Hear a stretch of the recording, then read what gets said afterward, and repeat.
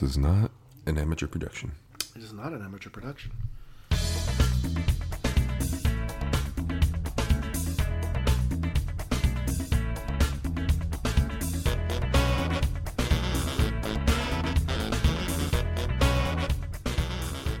Welcome to the podcast, everybody. This is Premature Cancellation, the podcast where we are going to rewatch shows that were canceled within 2 years or less.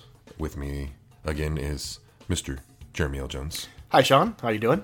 Oh, I'm awesome, sir. I worked today. So did I. Feeling it, yeah. Work And sucks. working is work. So if you're listening, give us all the money because working sucks, And we don't want to work. and I don't want to work anymore. Just find us. I want to Just find us wherever we may be. I want to sit around and write my books and watch TV and discuss it entirely too deeply with people like Sean. Right. I would love to do that. Today we are continuing our rewatch of one of those 2 seasons or less shows I mentioned, which is Dead Like Me. Today's episode we are recapping and reviewing is Dead Girl Walking. Clever title, I guess. Because she's dead, and she's walking around. She's dead. walks. She's walking around. Yeah, and it's a And it's also a reference. That's what you Same. call someone who's going to die very soon. So, it's a Dead double Girl entendre. Walking. Get it? I get it. All right. Before we get to the recap, Jeremy, what'd you think of the episode overall? Overall, I really like it. The thing I like best about it is they answer the intrinsic question that I think you come up with a lot, and when you have a reluctant hero. Mm-hmm.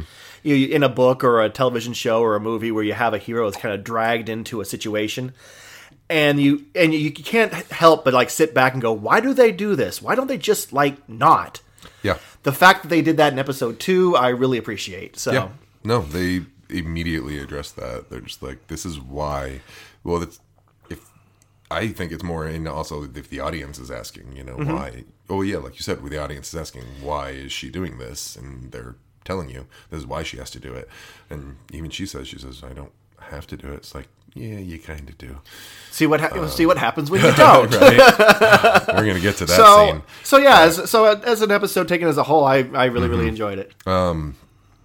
When you look, in my opinion, when you look at the specific, like you said, just look at the basic, what's going on, it's a good episode. When you really pay attention to the episode, there's some parts that I'm not a fan of. There's a couple. I've got a couple of those. I am noticing that as I do find as a casual watcher, just taking in the story without thinking too much, I dig the crap out of this series.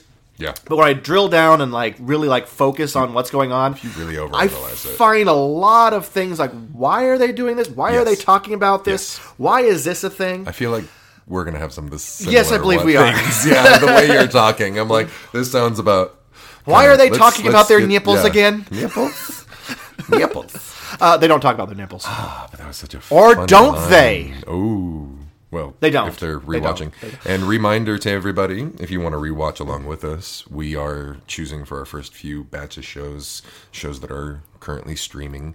This one is streaming in at least 2 places, Hulu and Amazon Prime. So if you have either of those, you can rewatch along with us. If you haven't or you can't rewatch and you've seen the show before or haven't seen the show, we're going to be recapping it scene by scene, so you can feel free to keep listening. Probably know this if you already listened to the pilot, but if you hadn't, now you know. And knowing's half the battle. G.I. Joe. That's G.I. Joe. Snookins. What was I going to say? I can't remember. Seemed important too. We were going to go into Guess the not. recap. I mean, we were. Oh. But I don't know. Maybe it'll come to me. All right. So, before we get to the recap, it is called Dead Girl Walking. It is written by the creator, again, just like the pilot. So, same writer. I got that. That was my guess. I forgot to pay attention at the beginning when they show who wrote. I was like, I'll look it up later. But as I was like, seems similar. Like the Feels- writing, it was very similar to the pilot. So I was not surprised to find that. Different director, Kevin Dowling. Don't know him off the top of my head, but before Dead Like Me, he had directed on shows. I think these are all directing. Early Edition. Remember Early Edition? No, The guy like lived in Chicago, and he got the tomorrow's paper today. So if something bad was going to happen, he could use the paper and go stop the bad thing from Guess happening. I've never even. Oh yeah, Friday. Do you know Friday Night Lights? Do you know of that show? I know of that show. Do you know of the guy that's the main guy? That he's from Early If you Edition. showed me a picture of him, I'd probably go, yeah, I vaguely you'd recognize probably- him from somewhere. It's that guy. Okay, Same guy. obviously, that guy. He has a show on Netflix too, or that's over, but yeah, that guy. The director. He directed on that show. He directed on Judging Amy. He directed on The Magnificent Seven. Did you know there was a TV show?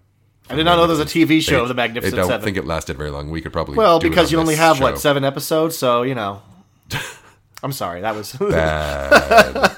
Ooh. But I hear they were good. Yeah, good 7 episodes. Ed, I remember that show. I feel like I should know Ed. That was like the first thing I ever saw Justin Long in. There's this guy, he goes back to his hometown and he's a lawyer and he ends up owning a bowling alley or something. Oh, yeah. Yeah. Okay, Justin yeah. Long was like this weird nerdy kid. Like, Yeah, I have very vague memories of that. we all do. We it was there for again, we could do it on this podcast. I'm not going to. It was but prematurely cancellated. It was cancellated. Gilmore Girls. He directed on Gilmore Girls. That's the one I was excited about. I'm and sure you Joan of Arcadia. But that was after Dead Like Me. Remember Joan of Arcadia? A weird show. Do This not. girl I can't say I know. talked to God. Like God would show up as different actors would play God. And yeah, it was weird. That's what I need. Another more actors playing God. Her dad was, what is his name? The guy that does Fat Tony on Simpsons. He's on Criminal Minds. He takes over for Mandy Patinkin. Oh, okay, yeah. He plays her dad on that show. So random. He was also in a show where it was I think it was a state Supreme Court or something. Like he was on a Supreme Court of some kind. Like he was a justice. It was the most boring show. I'm sure it was a fine show. I was a kid. I didn't want to watch a show about the Supreme Court. Now that we've nerded out about a bunch of other TV shows that have nothing to do, they kind of do. Ish. Let's get to the recap. All right. Scene 1. This first thing I want to say a couple things. First thing is, I noticed my notes, each little individual scene were a lot shorter than the pilot. Yeah, so- There was a lot of info I was having to, I was doing bare bones, what you need to know, and they were huge paragraphs. It was and then here I've got, one sentence, 2 sentences for the first scene here. I'm just this happens and this happens, and it's all right. So, but something I would like to talk about before we get into it, because this show starts with the episode starts with a recap. Yes, which is fine. Which was weird for me. Is that sometimes shows do that? They'll have their little opening thing. I was going to ask, is that a thing that they recap the yeah. pilot in case you didn't see the pilot, or it's sometimes they'll do it's like a previously on Dead Like Me. That's what it was. But without saying it, that's what that section was. That was the previously on, which is fine because you need that sometimes. But then, should we talk about it now? I don't know. We'll talk about it when we get to the recap. What do you think of the title sequence before we get to the recap? The deaths walking around doing their daily life. I forgot about it until it came up. I kind of dig the message there of death just walking around everyday life. You got people in Grim Reaper costumes, which is which is great because they make a point in the show this episode to point out that they're not the only Reapers. That there are Reapers all around us. There's apparently. tons, yes, but that they're just the imagery was pretty funny. But yeah, it's one of those things where you kind of look, you go, oh, I see. It's about people who are Grim Reapers, but they're just kind of... But they're being normal people. They work out, they go to an office, they walk a dog, they play basketball for some reason. Basketball with their One of them's reading a porno book in a laundromat, which I feel is inappropriate. He's death. What are you going to do? Insert boner joke here. I feel like the scythe while playing basketball is not safe. And foul? You want to talk about fouls? Well, But no one's going to call. Who's going to call you on it? Yeah. No, you know, you got you bifurcate a man who's Come on, blocking you. No one's going to. Ref, are you going to you. call this shit? I ain't calling shit. I dare you, motherfucker. Call a foul. I fucking dare you. So. Okay. So we get before we get to the recap, I have to do it before the recap. After the little previously on thing they do before the interesting, which is fine. You have to do that sometimes. And sometimes when you do that, you negate the need to have a bunch of exposition to explain what happened the last episode because you did the previously on thing. Well, not this episode. Doing a previously on thing is fine. That's fine. Which is essentially what that was. They were just getting creative with it. So when I was talking about the strange recap, it's what happened after the titles. That's what I have a problem with. Yes. I don't have a problem with the first one. That's fine. That was the part That's what people do. Yeah, that's fine, the previously on, because... Okay. Someone's calling me. Jeez, don't you people know I'm doing a podcast? So... When I was... This goes back to... If you listen to our last episodes, I mentioned Firefly, and that's the whole reason we're doing this. When I was listening to the commentary for Firefly, the second episode, second episode. Oh, yeah. First, right? Yeah. First episode last. Yes, I was aware. The thing that most Firefly people know. The brown coats. Us brown coats. So... Whedon even mentioned him and I forget Tim Minear or whoever it was that did the second one with him. They would mention that they had to add extra exposition into that because they hadn't had in any episode before, right? So they had to explain who these people were and why they were there. So they were like, "There's a lot of extra exposition in this," and they were like, "We know that usually the first few episodes of a show are all the pilot, like they all have to have that kind of general explaining everything, the exposition, kind of have some sort of line or whatever that explains what's going on in case people don't start on episode 1 but don't get so that's kind of a normal practice according to Joss Whedon. This is ridiculous. This is bad. I mean, this was them not wanting to have all the exposition throughout, and they're just like, let's just dump it all. Let's just have the first episode in like 5 minutes, and then we'll move on. Yeah, it's just like But yeah, I sat there. But I mean, I have to admit, when I've casually watched it in the past, it never did really occur to me. Never noticed it before. So I guess it must be effective. It must be fine. Yeah. Or I just watch television. Now we're just looking at it with our overly critical eyes. So, but I mean, then again, if I'm watching TV, I'm half drunk and I've got my hands down my pants. So maybe it's. I've lived with him. This is true. Me too. Ask my fiance. So it's not a place I direct all of my attention, except for now where I have to. I'm like, why are they telling me what happened in the first episode again? Immediately after they had just told us what happened in the first episode, like did it twice. Like, are you kidding me? Like, do you not know you just did a recap? You're doing another recap right after your recap. But that being said, yes, if I have the editing power on this episode, I'm hacking that off, you dumbasses. Oh my gosh, yes. It's hacked. Okay. You hear that? It's edited out. Move on. So she's into the recap, finally. Only like 13 minutes in. So we start, this is after all the bullshit. And then we finally get to the meat of it, where George is sleeping in her parents' car because she apparently isn't used to her new place. After she returns home, the parents of her former owner show up, and George tells them that she's his girlfriend. First thing, did you have any? What do you have to say about this first little bit? All right, there, Jeremy. What do you got? So I was a little bit flummoxed because I look at this. You look hard. She gets out of the car. She gets out of the car she's apparently been sleeping in right as a milk delivery truck arrives. Yeah. And it struck me going, wait, what, are we in the 1950s? Milk delivery truck? What is this? Well, look I it did. up, nerd? I did a Google search. Guess what, Sean? Can you still do milk? You can delivery? have milk delivered right to your house, even here in Idaho. even here in Idaho. Anywhere you want, you can do that. There is a delivery service here in Idaho, Whoa. and if you're listening, I'll totally plug your milk delivery service for Some free milk? yeah, something. I'll take some milk. But no, they some will. Bottles. But no, I think they're like Milk Boise or something. But they deliver right from the dairy to your house. How much that is. does that cost? I didn't look that hard. I just know it's a thing.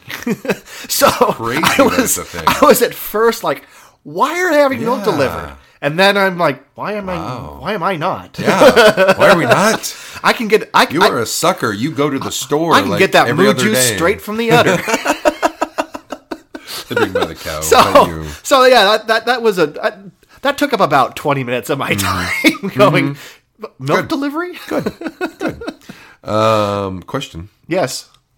How the hell does George lock her deadbolt if she doesn't have a key? She doesn't, apparently. But she shows up, says, I don't have a key, and is picking Yeah. her deadbolt. And it's like, how did you lock it when you left? Like, it makes no sense. You'd have to lock it. Yeah. You'd have to She'd actually have to pick it back into place. I'm assuming that's what we're supposed to assume she did. Yeah, I guess that's an obvious thing you do is I got to right. pick this lock into place. I didn't notice that she actually did the deadbolt, but now I think It about was yeah. on the deadbolt. Yeah. I noticed that. Yeah. I That's why I I wrote didn't it stop to down. think about that too hard. Yeah. See? You're focusing on milk. I'm focusing on deadbolts. I totally skipped the milk, and you didn't even notice the deadbolt. I didn't notice we get two people watching. I didn't notice the deadbolt because I was too Right? I was too You busy were obsessed googling with the milk milk. delivery in Idaho. This is why. Yeah. This is why the show is awesome, people. Two differing points of view. All right.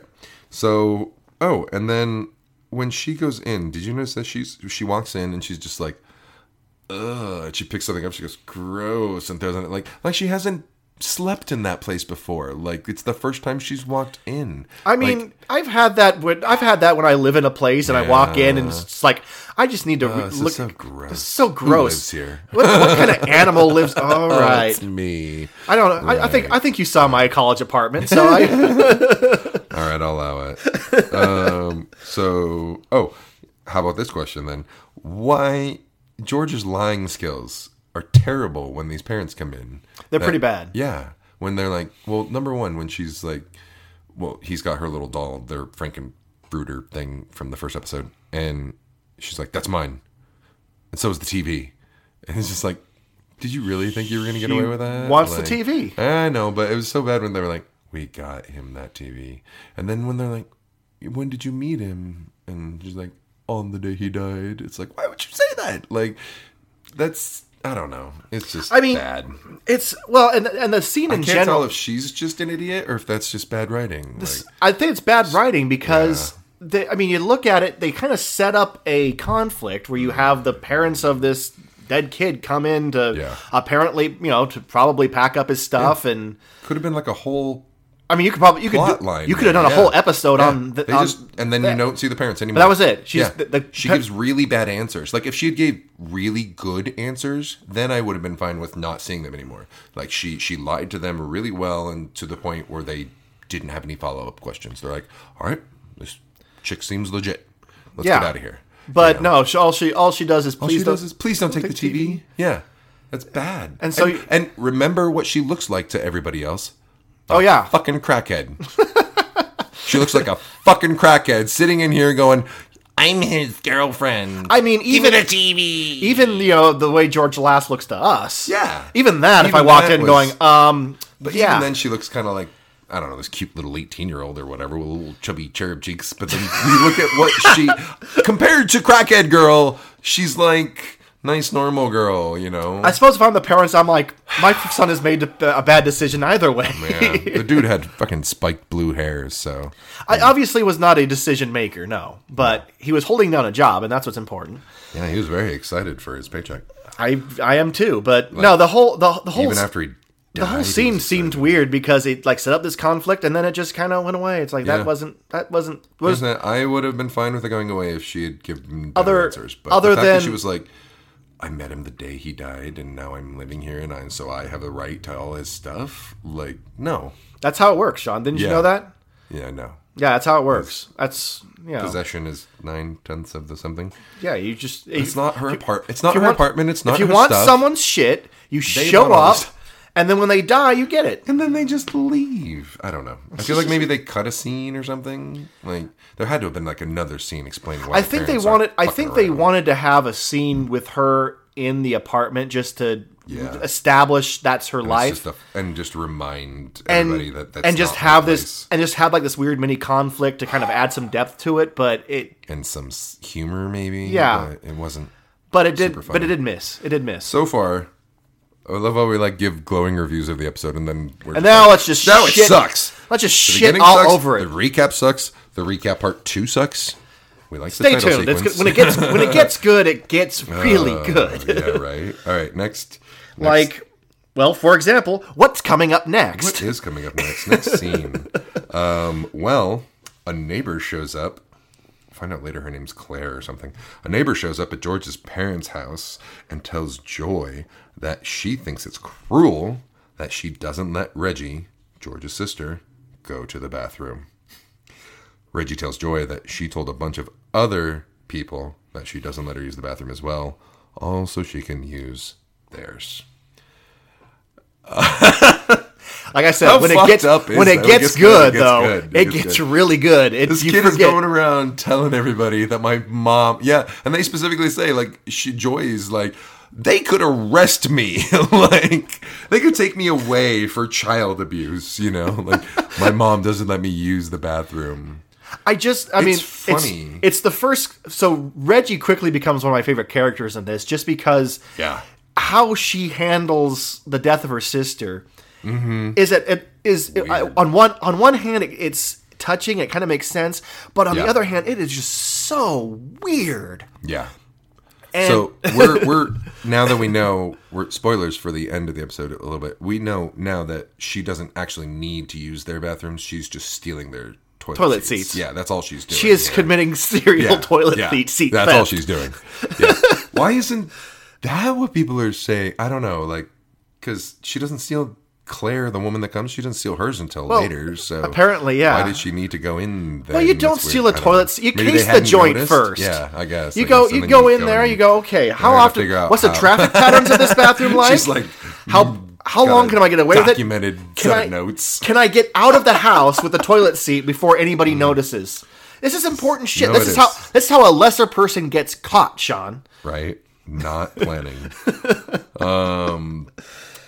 Can I just say, Joy's reaction to this is her just saying, "You're freaking me out," and it's like, that's maybe not the best thing to say to your I don't kid. know, but how else do you react? I don't know. I'm trying to figure out how you do react. I can't think of anything besides, you are seriously messing with my shit.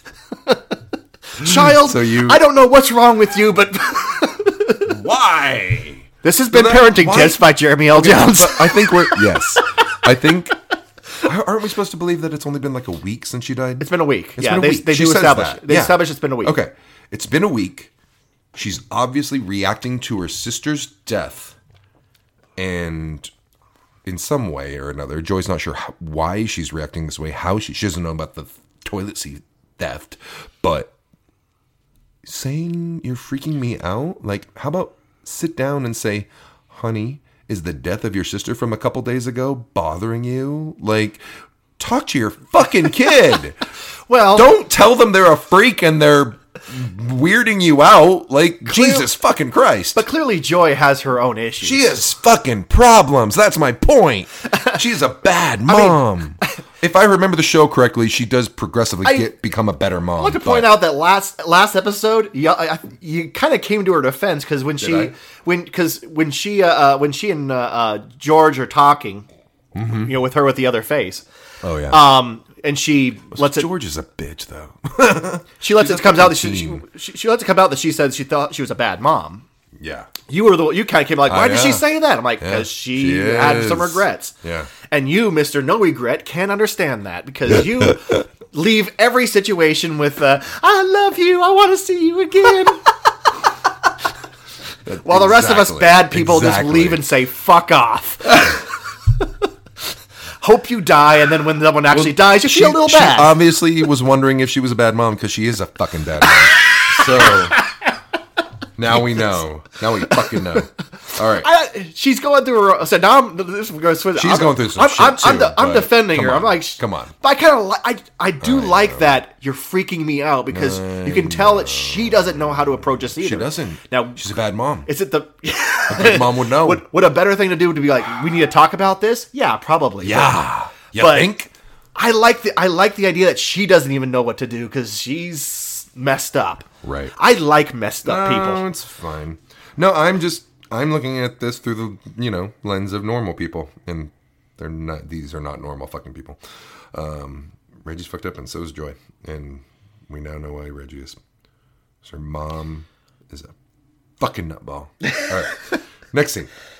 While Mason waits for Roxy to write a ticket. I don't know why I'm reading it like that. While Mason waits for Rocky to write a ticket, he asks her where the money and the meter goes. The owner of the car shows up just as the meter expires. Roxy prints the ticket. He is obviously upset and ends up insulting Roxy, but he ends up leaving her alone after Roxy shows him her gun. That is not a euphemism. That is a 9 strapped to her. She's packing a 9. Fucking heat. Mm-hmm. She's got some shit. Her answer when he says, "Where does the coins go?" And she just describes this whole intricate pneumatic tubular tubes system that go to the basement or Yeah. whatever. And he's like, "Really? What does she say? I should have written it down. I loved her fucking response. Did I? I don't remember it, but it's something like it was so funny. it was kind of like It was you perfect. idiot. Yeah, Or you. you're a moron, is what I mean. Basically. But a lot more clever than that. It was very. I love Roxy. That wasn't the I line love Roxy a lot. that wasn't the line that I wrote down in this one. The line I wrote down comes later. Oh yeah, I wrote it down too. I think, And I think we got see that's why. Yeah, if you listen to the pilot, I was writing down all of Rube's stuff, Yeah. and now I think I have more Roxy lines written down than Rube lines. Oh no, I think you're what? Go ahead and say the line. What's the line? What Sir, does she say? with all due respect, I will fuck you up. It is actually. I'm going to say this as politely as possible. Okay, excuse me. I will fuck you up. Okay, sorry. But yes, I can't read my own writing. No, it was perfect. But it was yeah. But nice line, well delivered. Oh yeah, I love this actress. I love this actress playing Roxy. She's so funny. And then the great line. I think really great line is when he's like, "Really? Like, you don't know me? I'm gonna report you. You really don't know my boss." Which I can't tell if she's was talking really about Rube or her boss at the. I like to think it's her meter maid job. What's the correct? I kept writing meter maid, and I'm like, that's the un-PC way to. What's the terminology for what her job Parking is? enforcement officer? Parking attendant? Parking enforcement officer. I like I'm going to go with. I don't know. That sounds official as fuck. Let's do it. That's probably what it is, but I mean. No, I like it. Parking enforcement officer. But we can go meter maid. Let's be rebels. No one listens to us. All right. And I don't have a Twitter yet for people to bitch at me. So, speaking of, I should probably get a Twitter. You probably should. They give them away for free. The Twitter. No, yeah. And then, can I just? Okay, I know what happens and why she kind of has the gun. She says it, but I still think that I think Allison and I both made the comment I could get why someone with her job would have a gun. Oh yeah, it makes perfect people sense. Are assholes. Because of what you just witnessed. Some guy will come out and say, "What the fuck?" Yeah, and just be like, "Hey," and just be like, "Step off, motherfucker." Yeah, I will hurt you. It reminded me of that time, and you were there when the tow truck, when on my way back, my car got towed, and you came and picked me up, and we went and talked to the tow truck driver. Do you remember all that? Very vaguely. I blatantly parked in a place I wasn't supposed to park, got towed. You picked me up as we were about to leave, because I was at the bar across the street from where my car got towed. So you picked me up, and as we left, the tow truck was there picking up another car. Mm-hmm. And so we're like, "Oh, let's go ask the guy." And I went over, and as we went over there was a guy. He was towing a car, and the guy was there, bitching at him. And after he left, I went up, asked him, "What do I do?" And he told me, Yeah. "Come see me tomorrow." First I asked, I think you towed my car. He's like, "What car is it?" Yeah, I towed it. Yeah, I totally did that. Yeah, I totally got that one. It was like a red Kia hatchback or something. Oh my God, I remember that piece of shit car. That was my mom's old car. Yeah, it was good stuff. Oh yeah, God, that was a long time ago. Right? Shit. Oh yeah. This was old school. This was way back. It was a classic story. And then the next day, because my dad had to take me to go get it, and he had to pay because I was broke, and so he goes to pay, and the guy tells him, he says, "I usually charge this, but I'm going to charge." He just took like $50 off the price. Because you weren't because I wasn't an asshole. Because I talked to him like a person, he was doing his job. They're just doing their job. That's what the freaking police. Once again, we're just going to assume that you are a massively superior human being to the rest of us. Because I'm totally giving them the business. I'll be like, you motherfucker. Here's the thing. I knew I was in the wrong. Like, why do you argue if you're like, look at that big fucking sign on the wall that you parked in front of that says, "Don't park here, asshole." And I still parked there. Like, I knew it was a risk. So I was like, I'm not going to bitch at him. What am I going to say? What does this guy say? The guy that was talking to him, like, big fucking sign, dude. Big fucking sign. Because every once in a while, bitching lets you get your way. It makes you, sometimes, but not in that situation. Apparently, not in that situation. In that situation, being a nice guy was the way you got your way. At least $50 off. But then I love how she says, she's like, Mason's like, "Why do you need a gun?" Because she's already dead. And she's just like, "Look, it ends the argument faster." This happens a lot. It just she says this thing can drag on for hours. Yes. Which I kind of like. These things just drag on and on. Yeah. She just flashes it to end the argument and walks away. And now I can go because she's impatient. You can tell. She's just like, I don't have time for this shit. I love Roxy. All right. Next scene. Anything else in this scene? I mean, other than I sort of understand. I sort of understood it later as I was getting through the episode because it does kind of set up this like subplot with Mason. But otherwise, but at the moment, I'm going, why in the fuck do I care about where nothing's happened yet? I mean, it wasn't that. It was literally him just saying, just a casual. He had started it with saying, "Come on, it's a minute till this expires. Can we go?" Yeah. She says, "Be patient," because she wants to play by the rules. I mean the whole scene. I mean, it wasn't that big of a scene. That's what I'm saying. Like it's just literally him going, "Hey," just casually, like, "Yeah, where do these go?" She gives a smart ass answer. They move on.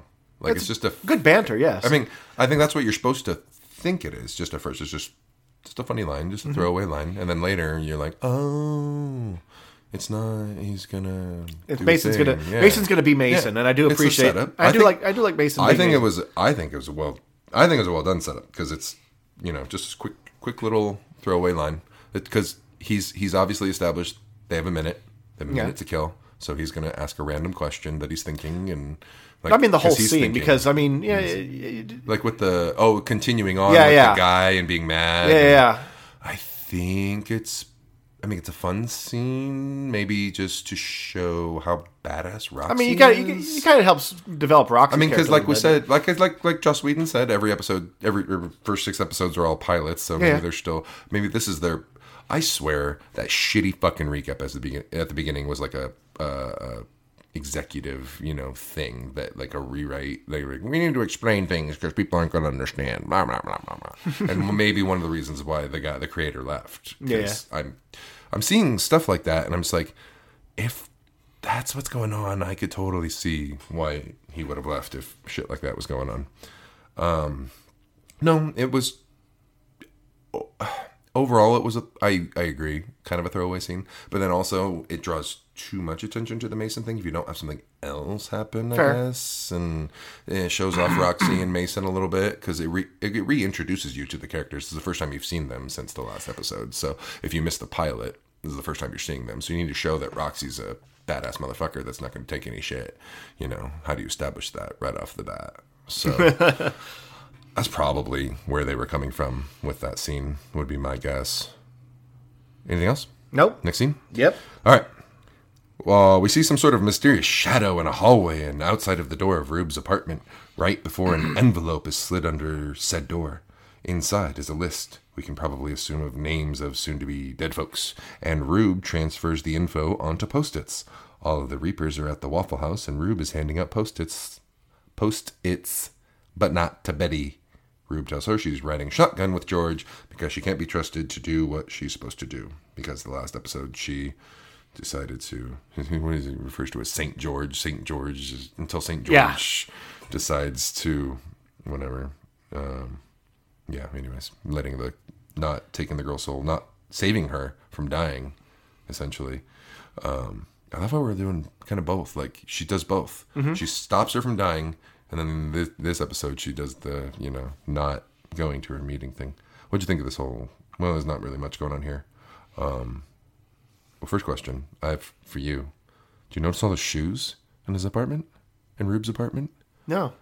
Massive quantities of shoes. First thing you see is a shot of, well, you see the little shadow in the hallway, and then when it goes to Rube's apartment, first thing you see inside is like a panning shot of just all these shoes he has on the floor.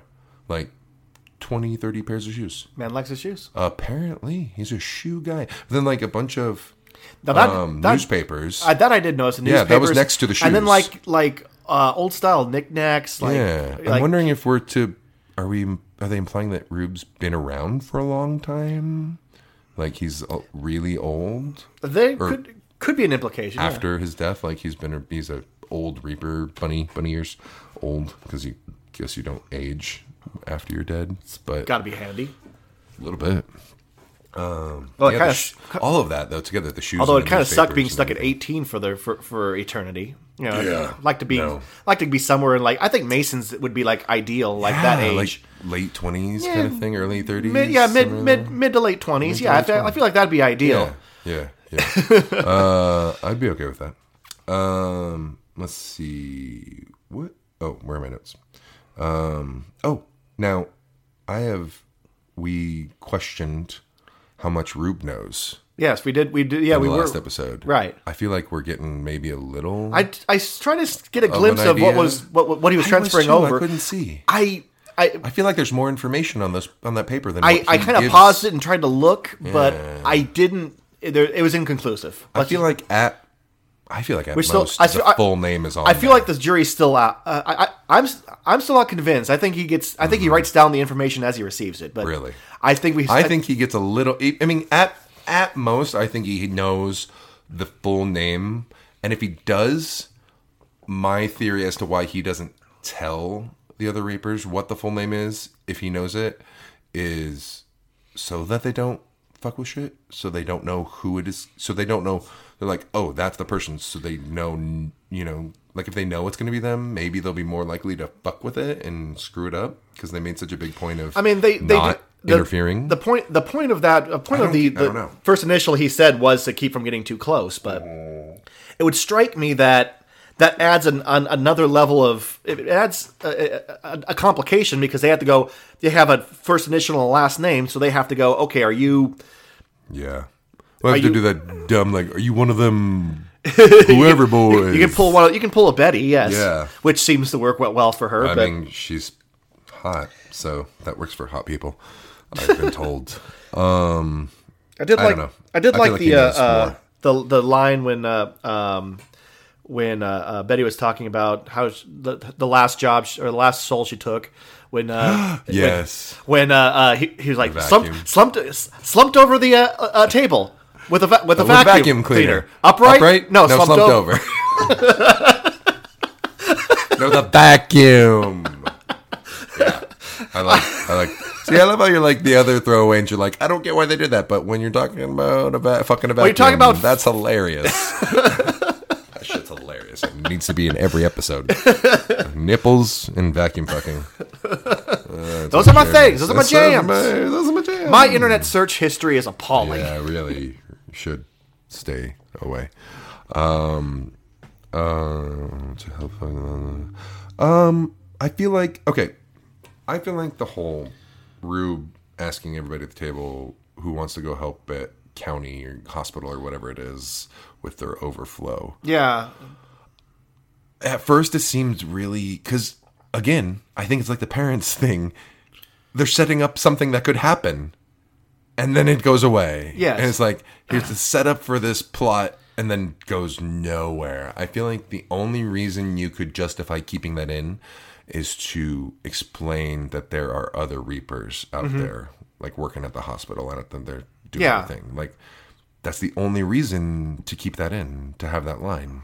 It's not funny. It's not informative. Yeah, it's not funny. It's not informative. There's Really? there's a brief, but it also just kind of resolves itself where it's like Yeah. everybody goes, nope, we're not doing that. You're like, No.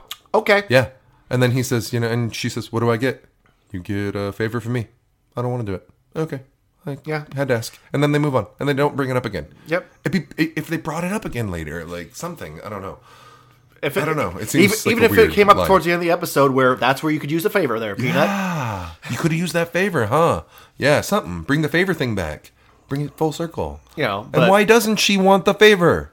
He flat out, she is broke. She has no food. She is hungry. Like, at the least, she could get a meal out of the guy. I'd be like, remember that favor? Give me some of that waffle? Give me some bacon? Like, something. Why doesn't she want the favor? I would have taken the favor. because she's 18 and not that bright. Oh, so many times. I'm going to bring up how stupid and 18 she is. That's all she did this episode. George kind of If you're pissed me off 18 this and listening to episode. this, Go fuck sorry. yourselves. You're not an adult. You're not an adult. I don't care what the fucking law says. You're not an adult till you're 25. Your brain and body have not completely developed. You are an idiot. But And enjoy you your shouldn't cigarettes drink, and porn. and you shouldn't drink, and you shouldn't smoke marijuana until after 25. Sean? If someone told me before I was 25, Jesus, all the drinking and smoking I did before I was 25. Sean, I feel like I bought you beer when you were 18. Yeah. Oh, put that on the podcast. It's fine now. We're both in our 30s. statute of limitations, whatever. And I haven't done it since. Yeah, right. Yeah, because I grew up and you stopped hanging out with 18-year-olds. Because they're morons, like George. Yeah, that did nothing dumb. Yeah, okay. I'm ready for the next scene. Do it. Good? All right, next scene. George and Betty are walking down a road. A guy in a car stops and gives them a lift.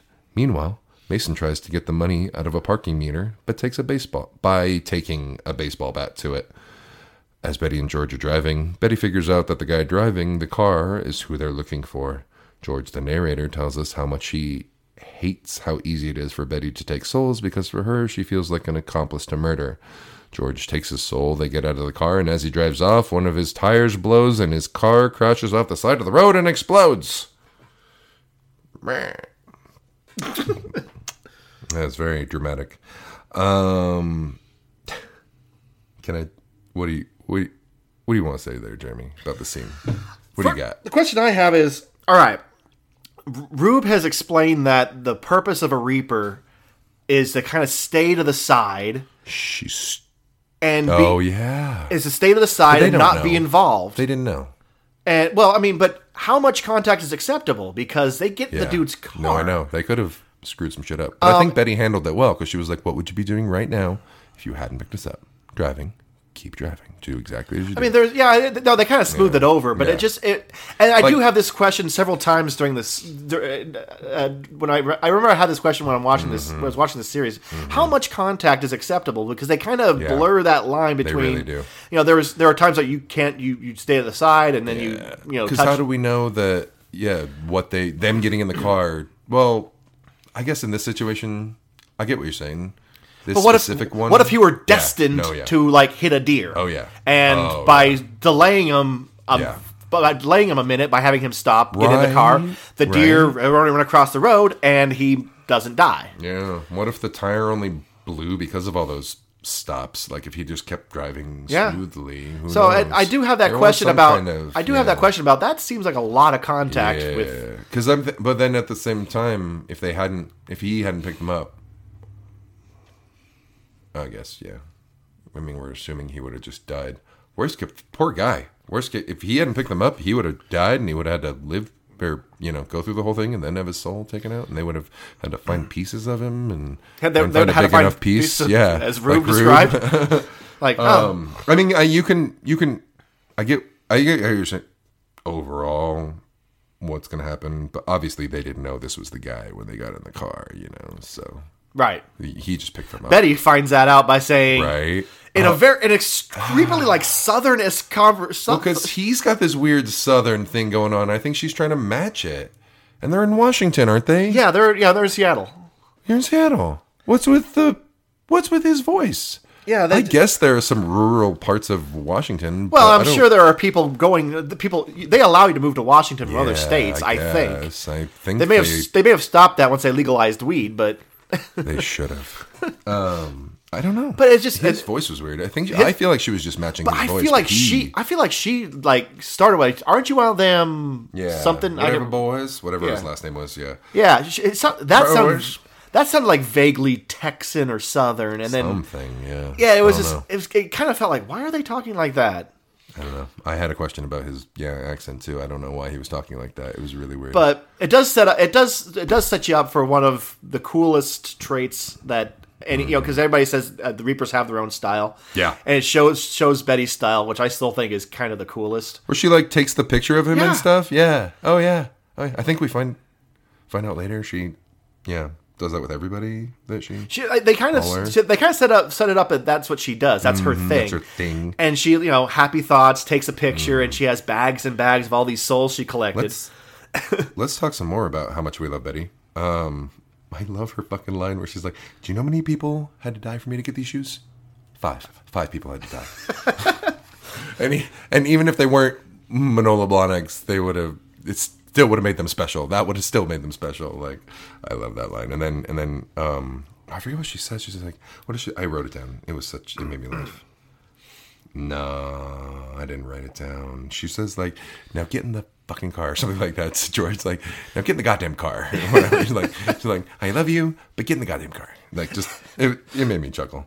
And she calls her toilet seat, casually, refers to her as toilet seat. That's just her name. I love that. Well, she is known throughout. Do we find out in this episode that it's last episode that we find out that people call her toilet seat girl. Yeah, Mason, when they met Mason, Mason was like, oh yeah, toilet seat girl. And he's like, hey, see, you have a nickname.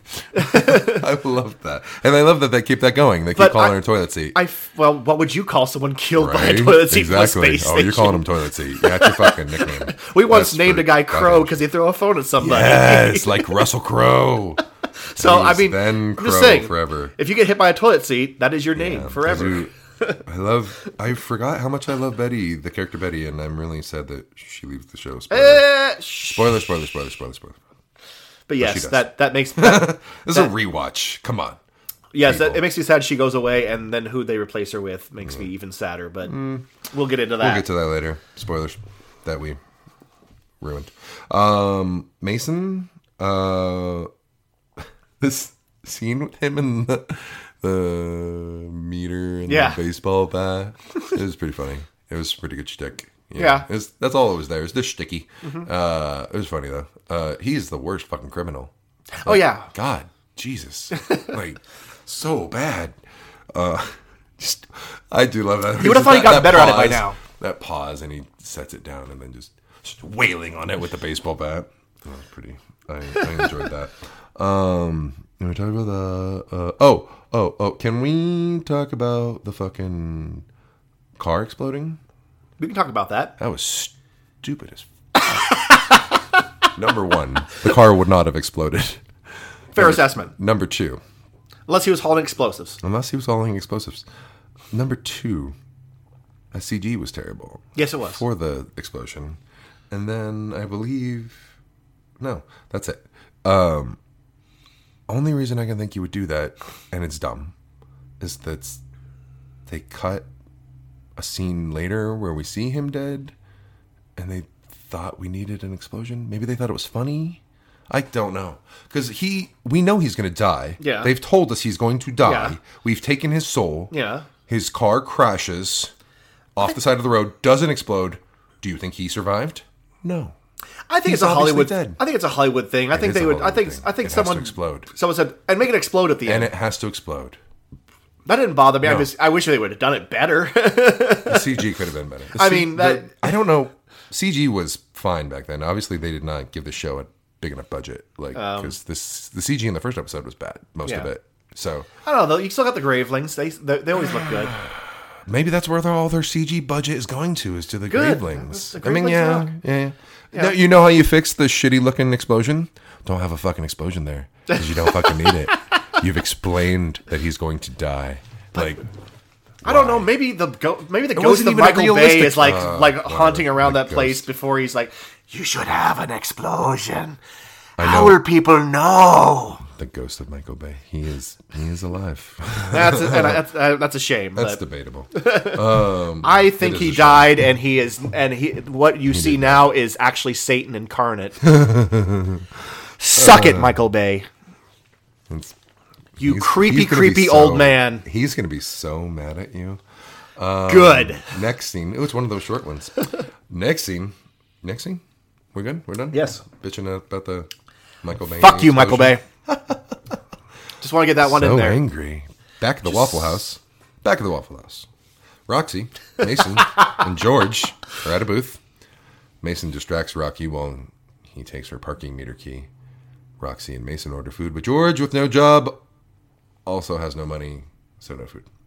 How does Mason distract Roxy? By taking some gum off of the bottom of the table there. Do you buy his germ virus?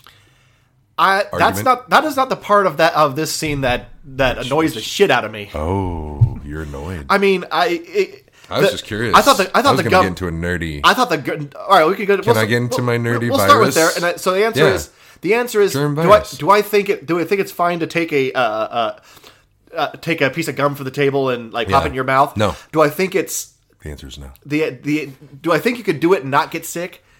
With about the same efficacy as you could do anything else. Yeah. That doesn't make it not gross. Still fucking gross. Yeah.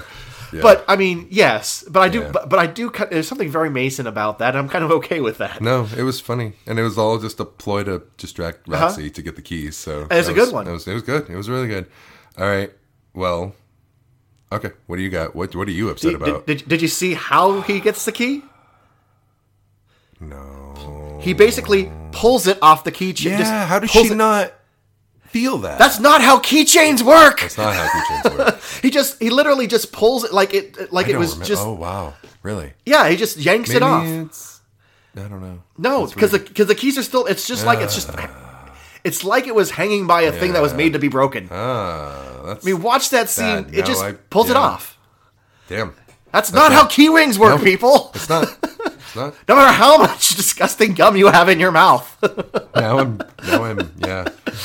I thought the gum conversation was kind of good. Yeah. No, it was. No, I just thought. I don't know. He's saying. But for the record, he's saying germs and viruses are. For the record, germs and viruses can live on a non-organic substance for a long, especially viruses because they're questionably not alive. This is the conversation I was shooting for. Viruses are questionably not alive. They can be on there for. Viruses are bad news in a protein shell. That's. They can live on there for a while. You pop it in your mouth, but then again, every moment of every day you are breathing in and touching hundreds of thousands of viruses and bacteria. That's why you have an immune system. What? So I'm still like, can you do that? Yes, you can probably do that. We don't allow science on this podcast.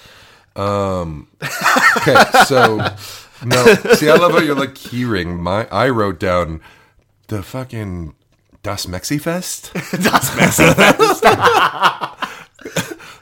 I'm with Roxy. You're at a German Waffle House and you order number one. Okay. Why do they have it? Number two, why did you order it? All right. Here are my answers to those two questions. Gimme. All right. Gimme. Number one, because they're kind of a quasi-German themed version of IHOP. And number two, that's where they go every day of their goddamn lives. Maybe you want some Mexican food. Maybe they have it on the menu. Yeah. They have fries too, apparently. I mean, it's... That's funny. I like the name more than anything. But yes, Das Das Mexifest was funny. That was pretty funny. And their whole... It seemed unnecessary, but I liked it. The whole texture conversation about like the foods they don't like to eat or whatever. Like Roxy doesn't like beans. And I don't know. Roxy. I wrote down a Roxy line. Okay. George asks, after she says, "I used to think soul food was Korean food because of Seoul, Korea." And then says, "Do you have any crackers?" And Roxy says, "Just you." I enjoyed that very much. That was good. Because the look on, as she's saying this whole food thing, and the look on Roxy's face, like, the fuck, white girl? Like, what are you? Shut up. Like, why are you talking right now? I also like I also like when she asked the waitress, "Do you have any crackers?" Crackers come with the soup. They come with the soup. Would you like Do you want soup? No. Get a damn job. Next scene. Joy is at Reggie's school, where Reggie has apparently taken all the toilet seats, including the one in the teacher's lounge, which she denies vehemently. I like the idea that she actually believes her parents are going to be like, kids are just running around stealing toilet seats all willy-nilly. Hey, Jerry and Joey stole some of them. I talked to them, and they said you're an effing liar. And don't you dare say that word. I liked that. Yeah. I didn't write that down, but I liked that.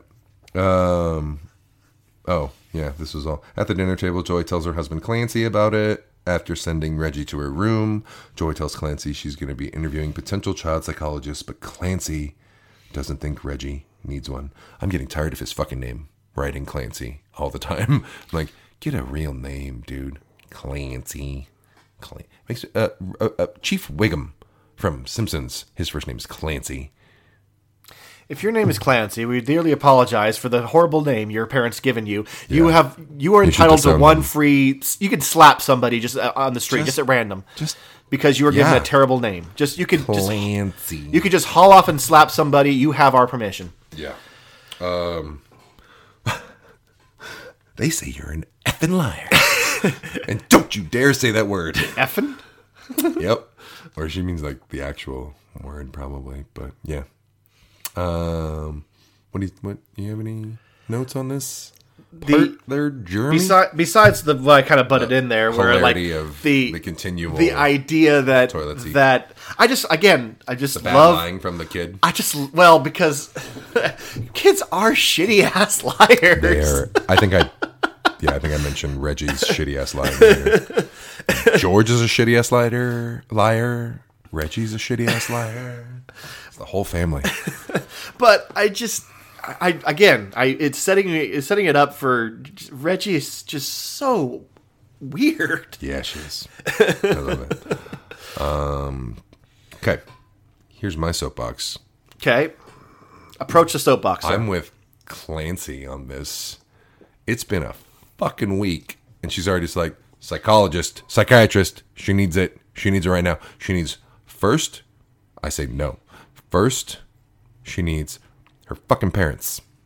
If that's not good, then you get like a group counselor or something, like family counseling, because you're obviously all going through something traumatic, not just Reggie. You're like, oh, she's weird. We're all fine. This isn't affecting us at all. Send that weird fucking kid to a psychologist.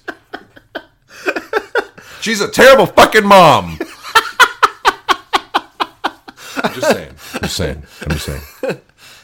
I'm cool. This has been parental advice from Sean Vincent. I swear to God, what is with this woman? And Clancy's right. He's like, no, she doesn't. She doesn't need a fucking psychologist. She's just a fucking deal. And maybe we can talk to her about it. While he might be right, I feel like his motivation for saying that is horrifically wrong. That's why I think they need like a counselor, a family counselor, obviously. But like they all, like she's putting this all on Reggie, and it's like, bitch, it's you too. You got some fucking issues you need to talk about. God damn. Next thing we're gonna do Gilligan's Island. You're gonna try to describe to me why they need to get off that island. Of course they need help. Are you kidding me? That's the premise. The professor had a perfect idea, Jeremy, and Gilligan just fucked it up. He's an idiot. See, the problem with Gilligan's Island is they don't have fucking, like, this is a sitcom. I think Joy actually stops being a terrible mom at some point. I seem to remember her getting better, or at least coming to terms with her own issues. Yeah, slowly. Her and Reggie, I think, get better at some point, if I remember correctly. But I digress. Next scene? Next scene. Okay. That's not it. That's the notes for my next scene. Oh, next scene. Oh, God, it's a long one. I think one of the longer ones. We see a bunch of mini waffles being made as we hear Rube talk about life being like an assembly line. George and Rube are at the Waffle House counter. George tells Rube that she doesn't think she's supposed to be a reaper. As Rube gets up to get some fresh air, he hands George a Post-it and asks her to get it for her. Turns out to be the guy in the Post-it. Turns out to be the guy that's serving them, assistant manager Monty. As George takes the change for the food from Monty, she takes his soul out right before some boys throw a cherry bomb down a toilet in the bathroom, which ends up causing the giant neon Waffle House sign to fall on and kill poor little Monty. After, George looks down and sees a piece of metal sticking out of her side. Rube comes back in and yanks it out of her. Later in bed, she coughs up what is probably another small metal piece from the sign. Maybe? Yes. I'm assuming. Yes. I'm just like, is that what we're supposed to believe that is? So that's that scene. What do you got, Jeremy L. Jones? Well, author of Ruins of Empire. Thank you for that plug. As often as I can. Well, I guess I have some things to say, so well, I'm ready. I'm ready to. I feel I can feel it. So why don't you start this one? We'll get to my issues in a second, but I feel like you want to say something. What did you think of this beginning, the assembly line thing? I thought that was forced and unnecessary. I agree. Thank you. Okay. I have something similar. Yeah. Well, you know what? I think it strikes me as because we're supposed to believe that he's saying this to her at the counter. And yeah. I'm like, I have this feeling that it's supposed to be clever and really meaningful. Yeah. But they do a lot of. There's a couple other lines in there where I'm like, it seems like they're trying to be deep, but they're not. Well, we were talking. I mean, the show is about life and death, so you're gonna get philosophical. No, philosophy. I'm ready for it, but it's some. But they're trying shitty ass philosophy. But they're trying to tie it in together with what they're doing at the Waffle House by making mini waffles that then they never bring up again. Right. Although I do kind of I do have a soft spot for Rube's like distaste for making food small miniature. Like this is not bite size. I can't fit this in my mouth. Are you kidding me? Yeah. Yeah. The urge to miniaturize food. The urge to miniaturize food. Yeah. So I kind of like that weird quirk. But you're because it's got. I guess maybe that line. Well, because makes up for it because it comes back and it goes. Because it's talking about having a great idea and doing it, and then he's like, "This is a terrible idea." But here's the thing we were using as an example. He's saying like the he's basically talking about industry and economy, like comparing it to life. But here's his assessment. Here's how he thinks it works. All right, you have an idea, you mass produce it, you put it on the shelf, and then somebody takes it away and throws it away. Yeah. People buy that shit. That's the idea. Right? That is the whole idea. There's a middle part in there you're not getting, Rube. Yeah. It was forced. It was a forced thing. They're trying to get a point across and they're just like waffles. Yeah. Life is a series of waffles. We all start. Life is like an assembly line. We all start as liquid batter in the waffle iron of life, and we emerge a fluffy, divine goodness. I wrote this down. We're all waffles. We're all waffles, is what they're saying. Waffles. We're all fucking waffles. That's kind of dumb. I wrote that down. Kind of dumb. Hey, that part is kind of dumb. John, we're all waffles. We are. But I did write down, love the complaint of making everything miniature. So yeah. There you go. I wrote down a Rube line I like. Where she says, I don't know anything. He says, I don't know anything. I'm constantly talking out of my ass. I don't know shit. And it's like, yeah, no adult knows anything. Like, any adult that sounds confident is probably bullshitting you. At what moment did you realize that adults had been faking it the entire time? My old boss, Donovan, who you know. I remember he Donovan. Flat out told me, he just said, if you have to sound like you know what you're saying. He flat out told me that. It's the only piece of actual good advice I ever got from him. He flat out said that. He said, you have to just, I'm constantly sound, if I ever sound like I know what I'm talking about, I'm full of shit. He flat out just told me. And I was when I was like 18, 19. So yeah, right around the time George is pretty much realizing it. So yeah. Was that same for you? Or I feel like it was earlier for me. Earlier? Yeah. I think I realized adults were full of shit for a while. Yeah. And then when I became ostensibly an adult, I realized that nobody gave me the divine guidebook. I'm like, and I'm going to have to be full of shit too. Yeah. I think there is this. Because that's the thing where, that's the balance between like teens and adults. Because the teenagers think they know more than the adults because the adults are full of shit. But then the adults are like, yeah, we're full of shit, but we're still older than you, moron. And we've done more things than you. But we're less full of shit? We're less full of shit than you. We know more than you. And speaking of asshole kids. Fucking George, dude. Hey, let's throw a cherry bomb down. Cherry bomb. Fuck those kids. Everything I wrote down, I'm like, I'm glad they got that fucking toilet water splurted all over them. Like, you fucking deserved it. This is a business. This is an established. If you're doing it at school, fine. Fuck your school. You're a kid. Like, yeah. Bart Simpson in Simpsons, he did that. Yes, he did. Fine. Go for the Mythbusters. Yeah. I haven't got to that episode. We're rewatching Mythbusters. They have all the episodes. It's very exciting. Enjoy that episode. I'm excited. It's one of the later ones. Cherry Bomb. Yeah. No, I'm excited. I think I might have watched that one. I can't remember. Yeah, those fucking kids, dude. And then, okay, I didn't pay attention really. This is what I wrote. A piano falling or slipping banana peel. Those are one thing. But the fucking sign with the cherry bomb, like... So, as near as I can figure... So, all right, the bomb goes off. Ridiculous. It shows like a bulging under the floor. Oh, yeah, I remember that. Which causes the whole building to shake. Which causes the sign to Well, first of all, you see the Graveling up monkey with the sign. Oh, yeah. So Graveling clearly monkeys. there's some extra-dimensional tampering going on. Yep. The floor bulges underneath, near George's feet when the bomb goes off. The whole building shakes like it's an earthquake and the sign comes down.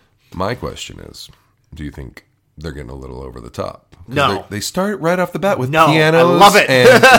All right. I don't give a rat's ass. You're on board. I like it. I don't give a rat's ass. It makes no sense. In fact, the more like Rube Goldberg-esque. That's what it was. It was a fucking Rube Goldberg machine. Like, yeah. That's one of the things I love about this show is some of these deaths get like so weirdly elaborate that they're ridiculous.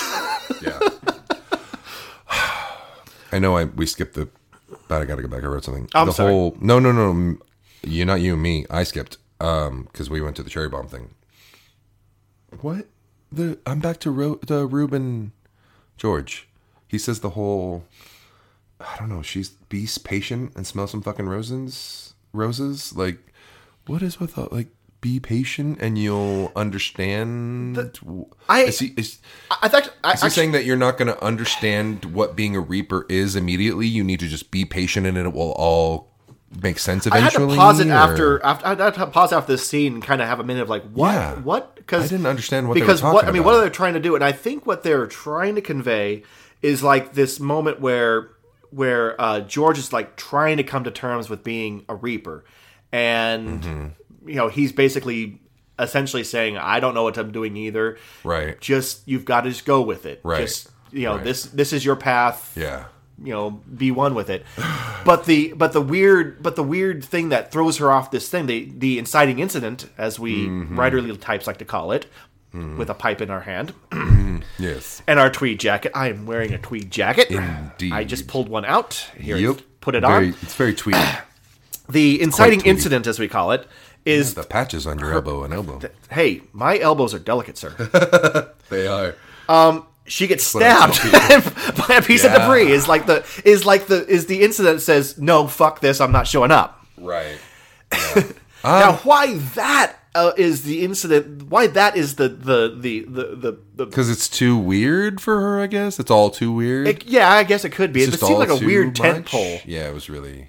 But I guess I have a hard time arguing with that. I have a question about that specifically. I don't know. What are the fucking rules? She can... Okay, number one, it hurt coming out. How did it not hurt going in? How did she not feel it? Because that's... She wasn't come on, that's natural. I guess. Haven't you hurt yourself and then like only when I'll you... let it slide. How about they can't be killed because they're already dead? Right. Why the fuck do they need to eat? Ooh, good question. Yeah. Well, George is like hungry. She's obviously hungry. Yeah. Well, I guess the answer is they don't need to, but they still have a physical body that's going to get a physical body that needs that's going to. sustenance? Well, So right. Is it? Are they in a body? Like, is it like their soul is in someone else's body? I think they've established that they do have a ride because Rube has said, "I have a physical body. Right. I can enjoy this nice key lime." Change key lime pie. You wouldn't stop saying key lime pie last week. Key lime pie, and you had to bring it back up. Now I'm going to just keep saying it. But you're not saying it the way you did last time. Say it the way you did last time. It's tasty key lime pie. One more time. It's tasty key lime pie. Go for the gold. Have a slice of this tasty key lime pie. Thank you. But hello, sir. How are you? So you can't do that. In that speech, the whole series, I think that line is my favorite.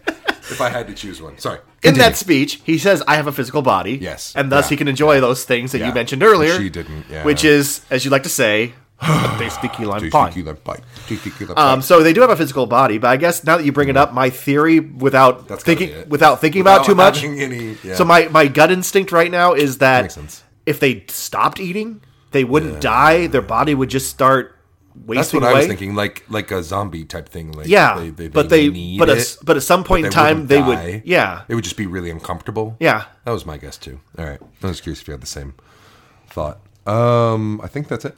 Yep. Anything else? Next scene.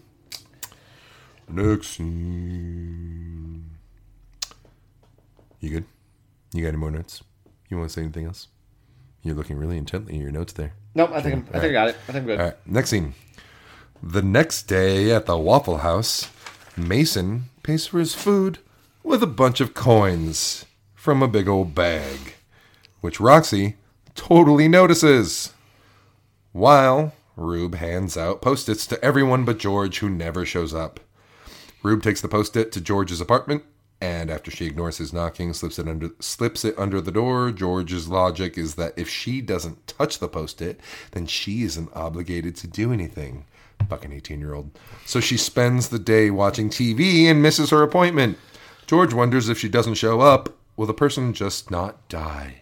Maybe he won't die if I show up. Wouldn't that be great?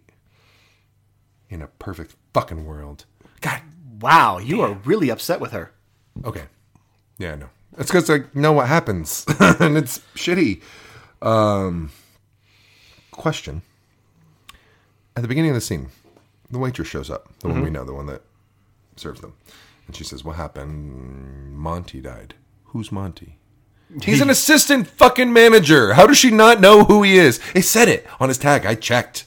Because it bothered me the first time I watched it. I was like, she's like, he must be new. I didn't know him. It's like, he was an assistant manager. He's been there for a while. But he was just miniaturizing waffle. That was his entire job, was miniaturizing the waffles. Yeah. He was apparently he doesn't associate. She never had to go over and talk to him. They work in the same building, and she's just like, I'm just not going to go talk to that crazy white guy with the mustache. I wouldn't. Mustache? Ooh. Yeah. He's one of them whatever boys. Someone comes up to me and says that, I'm going to say, who the fuck are you? Go away. You must be one of them Vincent boys. Who the fuck are you? Now I know how I'm going to greet you at the door every time I see you. Yeah, you must be one of them Vincent boys. Come on in. Want some blue juice? I had it delivered. She knows who Monty is. That's weird.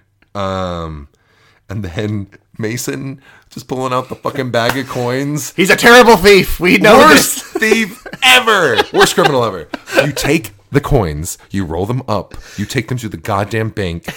They have machines where you can pour that the coins Coinstar. In. You could give your 2%. Who gives a shit? You pour that shit into a machine. Back then they had it. I know they had it. This was like back when I was in fucking high school. 2003. They had Coinstar. I utilized Coinstar in 2003. I did too. Bullshit. Mason's an idiot. Okay, glad we agree.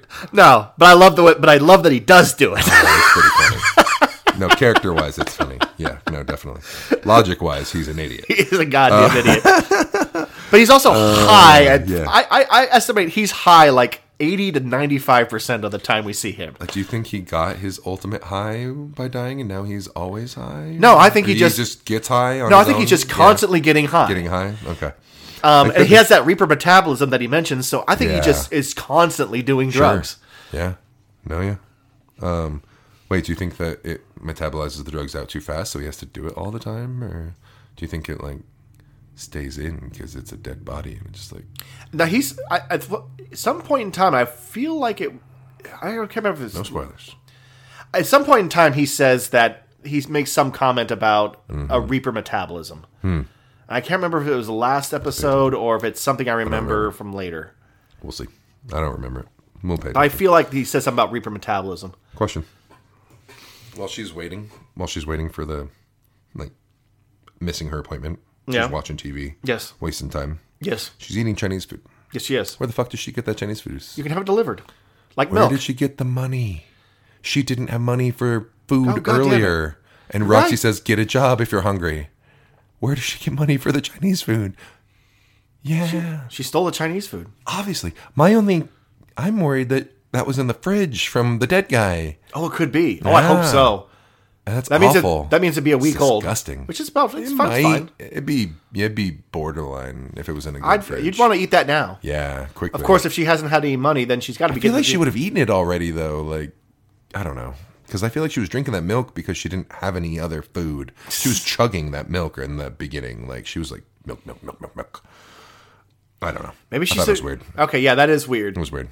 We have to assume that she either stole it or that it was left in the refrigerator. Yeah, that they didn't explain it. I feel like No. they either bad writing or they cut a scene and didn't explain where she got it. And we saw the toad again.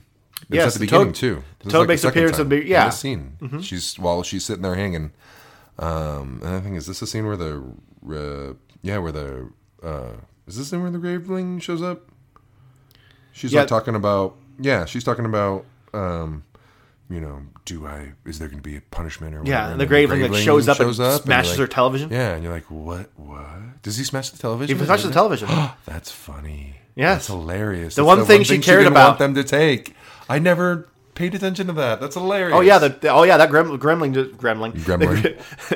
That Don't Graveling feed it just after midnight. looks at her and is like, "Fuck you, George," and smashes it to the floor. What? Oh, I was not paying attention. God, That's how do you funny. miss that? I don't know. I watched it twice. And yet you're funny. like focusing on the deadbolt. How did she lock it, Jeremy? She doesn't have a key. I'm just saying. All right. The same. She did it after she got the Chinese food. You fuckface. Yeah, where did she get the fucking Chinese food? You're worried about the Chinese food, and a monster is smashing your television. Televisions, I know. I was worried, too I'm worried about focused this on the goddamn Chinese Chinese food. I food. Where do you really get? was, yeah. And I'm then you gonna ordered write Chinese this. food, and you forgot for completely. No, the MSG just went straight to my head. Okay, next scene. Next scene. At George's parents' house, Joy tries to get Reggie to leave the bathroom as she tries to use a Ouija board on the toilet. As Clancy puts Reggie to bed, he asks if her tummy is any better, but Reggie asks if she has to see a psychiatrist. Despite Joy's looks, Clancy tells her she doesn't have to if she doesn't want to.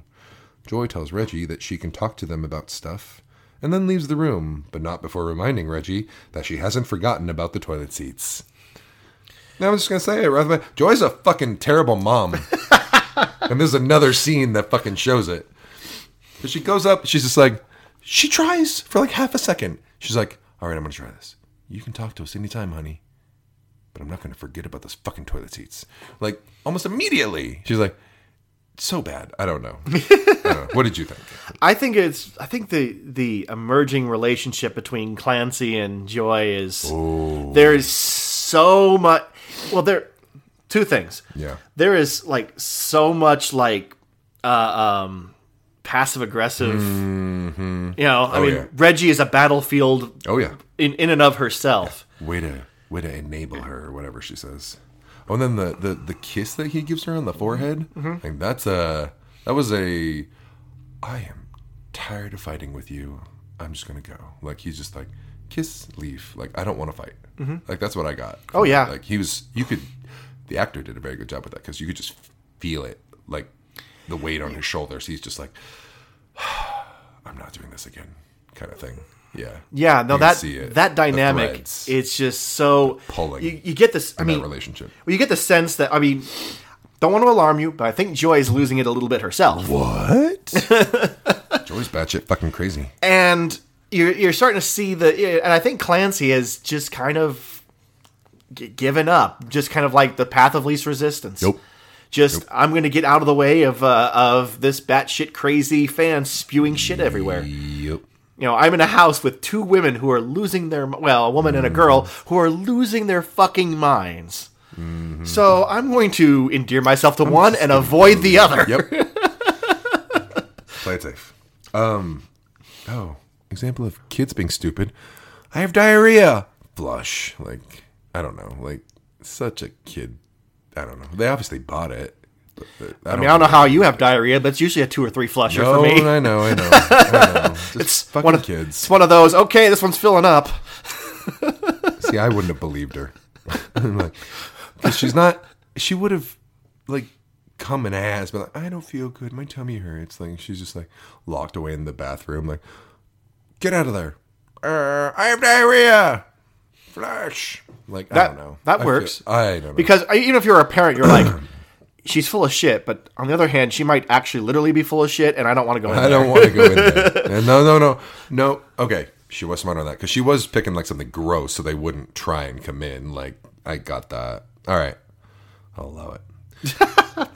Thank God. Do Ouija boards work? Ouija boards don't work, but do they work with one person? No. Not you need at least 2 people in theory. The idea and the quote unquote magic of a Ouija board is that you usually have one person who's monkeying with it. But I mean, if you do it right, you can it almost comes like a group effort. Right. And everybody's like, "Are you pushing? I'm not pushing it. Are you pushing it? I'm not pushing it." And they're all fucking pushing it. They're all a bunch of liars. If it's one person, then you are just sitting there, you're just moving it around. You're playing speak and spell. I worked at Toys R Us, and I had some teenage girls come in and like, "Do you have a Ouija board?" I'm like, yeah. Do they work? Define work. A fucking Ouija board. Yeah, I know. Like, does it help you speak to the dead? No, you moron. Like, what do you want? It has the board. It has the thing. Like, does it work? It was really. I was like, yeah, I mean, for what it's supposed to do. See, you missed a beautiful opportunity right there to fuck with some people. I know. You could have been that guy by stopping in your tracks, turning slowly around and saying, "Don't mess with things you don't know." You can't mess with things. And then you could have, and then you slowly walk backwards, and then disappear behind an aisle. You could have been that guy, and instead you were the I don't know, Sean. You failed. There's like there are some 20-something girls that could be gathered around going, "Oh my God, we bought a Ouija board one time and it freaked us out." Instead, they're like, "Oh, freaked us out." All right. I'm moving on. Joy's a terrible mother. Don't forget. Hashtag Joy's a shitty mom. All right. Don't forget I haven't forgot about the toilet seats. Next scene. After George creeps around outside her old house, she gets back to the apartment, which has a notice for rent taped to the door.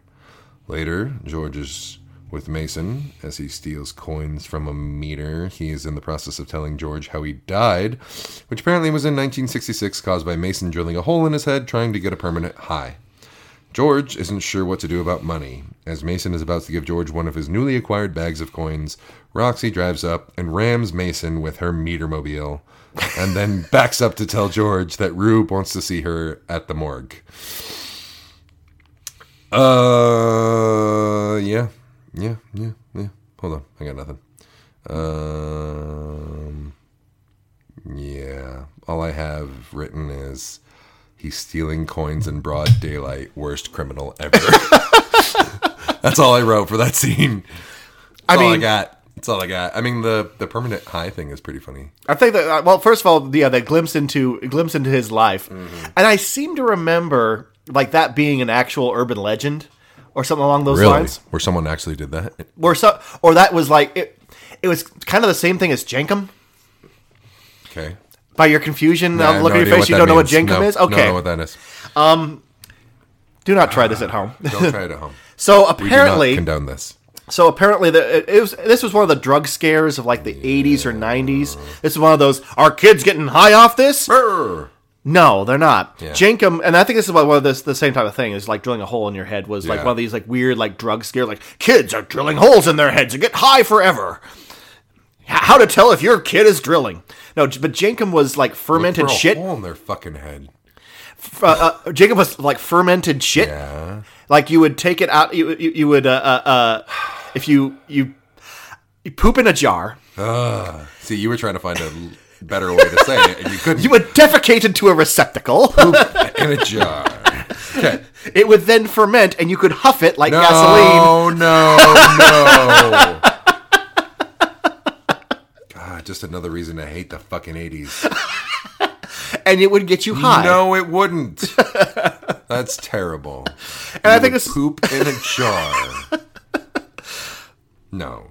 Jeremy, no. I'd rather drill a fucking hole in my head. This is, I think it's one of those really weird ass drug scares. Do you think she really? How much do you think that hurt when she ran Mason over with the meter mobile? I don't think it hurt her at all. I think she No. quite enjoyed it. Ha ha ha ha ha. Ba-dum-bum. How hurt Mason? How fast does that thing go? I feel like it would make you uncomfortable at most. It made it look like it was like she like smack right off the screen. Like I mean, kept it driving. looked like it was moving at quite a clip. I don't Yeah. know. I've not actually seen one of those vehicles, know. but it looks like It a doesn't souped up. It looks like a souped up golf cart. Basically, is what it looks like. But that to me. being said, if you've been hit by a golf cart, it still fucking hurts. Yeah, but it looks like it like threw him. Like he was really far away. She had to back up a lot. I don't know. I feel like it couldn't have hit him. I feel like they had some liberties there for the humor. That's all I'm saying. I mean, that being said, well done, Roxy. Yes, yes. Mason, you are an idiot. God, yeah. Moron. Total moron. How did you not? It's such a simple storyline too. Like they're just these 3 scenes. Like Yeah. 3.3 scenes. And they're all short. It's all a little bit and just yeah. He steals them, he beats it with a baseball bat, and then he pays with a big bag, and then she runs him over. Bing, bang, boom. At the morgue, this is where it gets good. This is where I have 1,000 notes. At the morgue, Rube, Roxy, and George tell the coroner on duty that they're family members of J.P. Davis. As the coroner pulls J.P. Davis out of his drawer, George realizes that the guy was going to die whether she was there or not. No fucking shit. The coroner leaves J.P. alone with his newly obtained relations. Rube and Roxy tell George that because she wasn't there, the guy is still inside his body. They even show us his POV of being trapped inside while they do the fucking autopsy on him. George touches the dead guy and releases his soul, and Roxy takes him away. George doesn't think she can keep being a Reaper. Rube basically says she needs to find a way. Oh my God. This scene, I think, for you, makes the whole episode, right? Okay. Like Easily. Yeah. Oh, yeah. This is just this whole reveal. What'd you think of the scene overall? What's your thoughts? I You like. didn't write anything down, so this is all off the cuff. Let's talk about. So they're further establishing this conflict between fate and free will. Can I wrote down Rube. Okay. Rube lines. Well, then this is the first time I had a chance to write down a Rube line. It's just great. Well, they pull the thing out, and he just says, "You really fucked the dog, Peanut." Yes. Okay. Yeah. You What's that line? They fucked the dog. What does that mean? I love that. really. Well, I think I love Rube. it's You fucked the dog. the idiom is screw the pooch. Yeah, he screwed the pooch, but he's like, "You really fucked the dog, Peanut." And then when and then her immediate response, "What?" And he's like, "What?" Like it just is like, "What?" Like he doesn't take any. He's like, "You're a fucking kid. You're a fucking teenager. I'm not taking. I love him. I love Rube." All right, what were you saying? Continue. Let's start with a little. Well, we're gonna get philosophical. So I want Let's. So I knew you were going that way, so I had to. So you want to get those I had to lines get out the fuck the dog line out of the way first before you ruin it. Be like, before we have this be like, deep you- conversation, yeah. and you go, "Oh, also, Rube Also, says fuck the Rube dog." says fuck the dog. He said fuck the dog.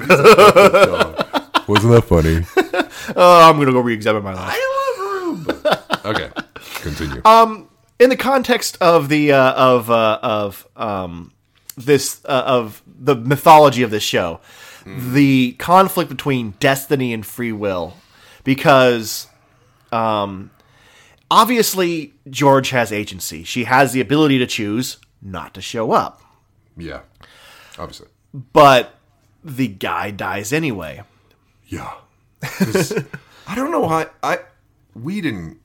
Allison and I were watching this. We didn't get it.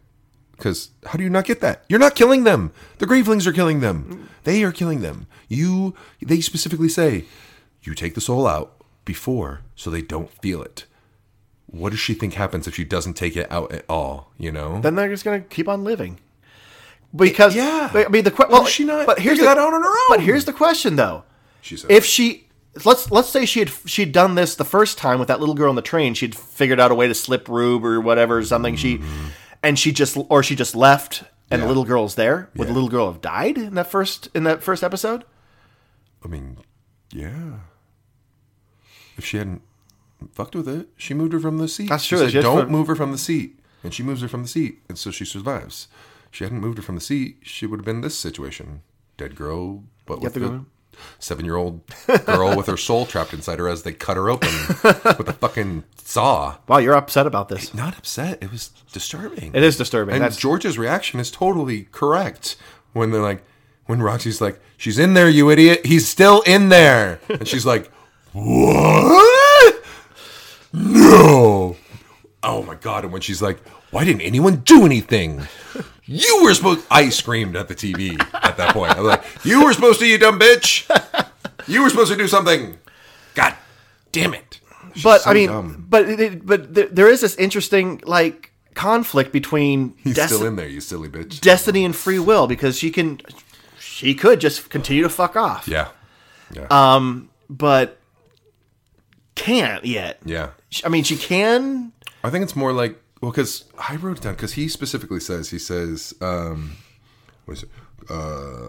Cause and effect, butterfly wings, ripples in the pond. Yeah, so...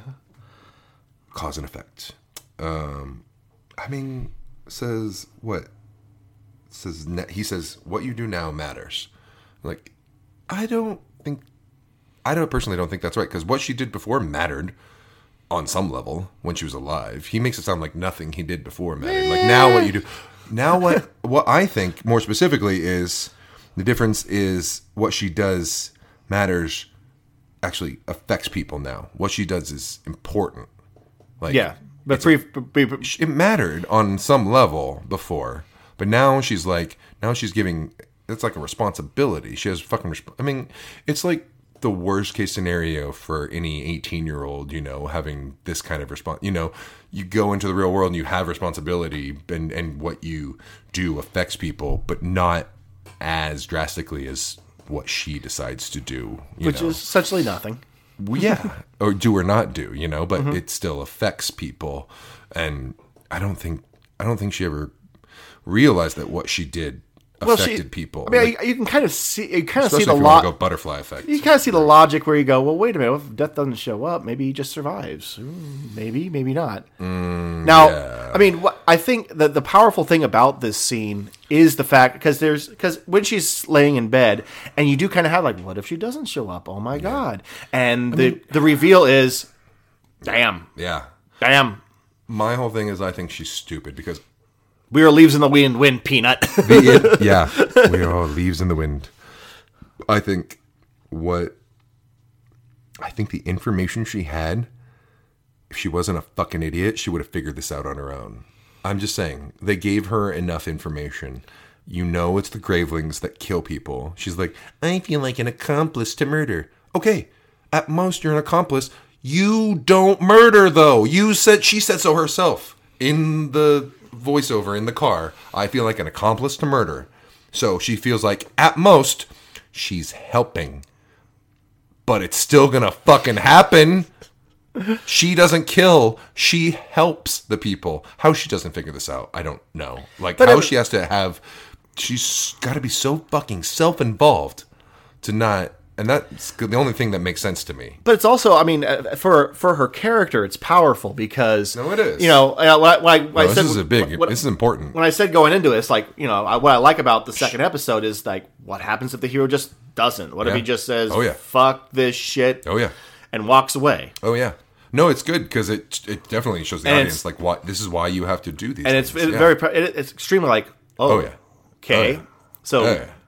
No argument there. Yeah. No, I mean I'm saying I think she's like she's got to fucking grow a lot in that moment, but she doesn't. She flat out he says say I'm sorry. She says I'm sorry. Still not my fault. She thought what did she say that? I wrote it down. Hold on. Fucking George. Wasn't my fault. Yeah. So what the fuck did she learn? She's like, still not my fault. Like, it's really shitty that happened.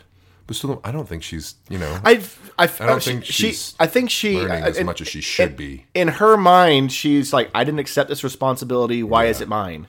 There's this. She's still got this teenage fucking point of view where she's like, everything has to make sense. It's like, life doesn't make sense, asshole. Where it's Life's not fair. Where she says, I didn't show up. I didn't agree to take this. I didn't say, yes, I will do this thing. And the answer is, the world is, It's basically the life's not, or that's not fair. Well, life's not fair. Well, your afterlife's not fair. Afterlife's not fair. I wrote down other funny lines. He's in there, you silly bitch.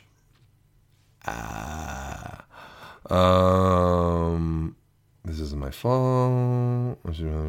Oh my god, when Roxy's like, when she says, this is life and death, and Roxy's like, oh, she's finally figuring that out. Like, idiot. She's with me, I think. I think Roxy with me, they're like, how did you not figure this out, you stupid bitch? I think Roxy's with me on this. Like, I think, yeah, like, she's so dumb. But also, do you get the sense that this has happened before, that they have to regularly deal with this with New Reapers? I wonder, yeah. I don't know. Because there's some nonchalance there, because, I mean, Rube was not, like, freaking out. He was... No. Well, you really kind of expected the it. dog. Yeah. Yeah, it's almost like he expected it. And you kind of get the sense, like, this has happened before, and... All right. Did you get at the end when he's like, he said, tells her, you got to find the things you like. And if you don't, then what does he say? I think I wrote it down. If the things you like then is sticking, then you go away. If the things you like are worth sticking around for, then you go away.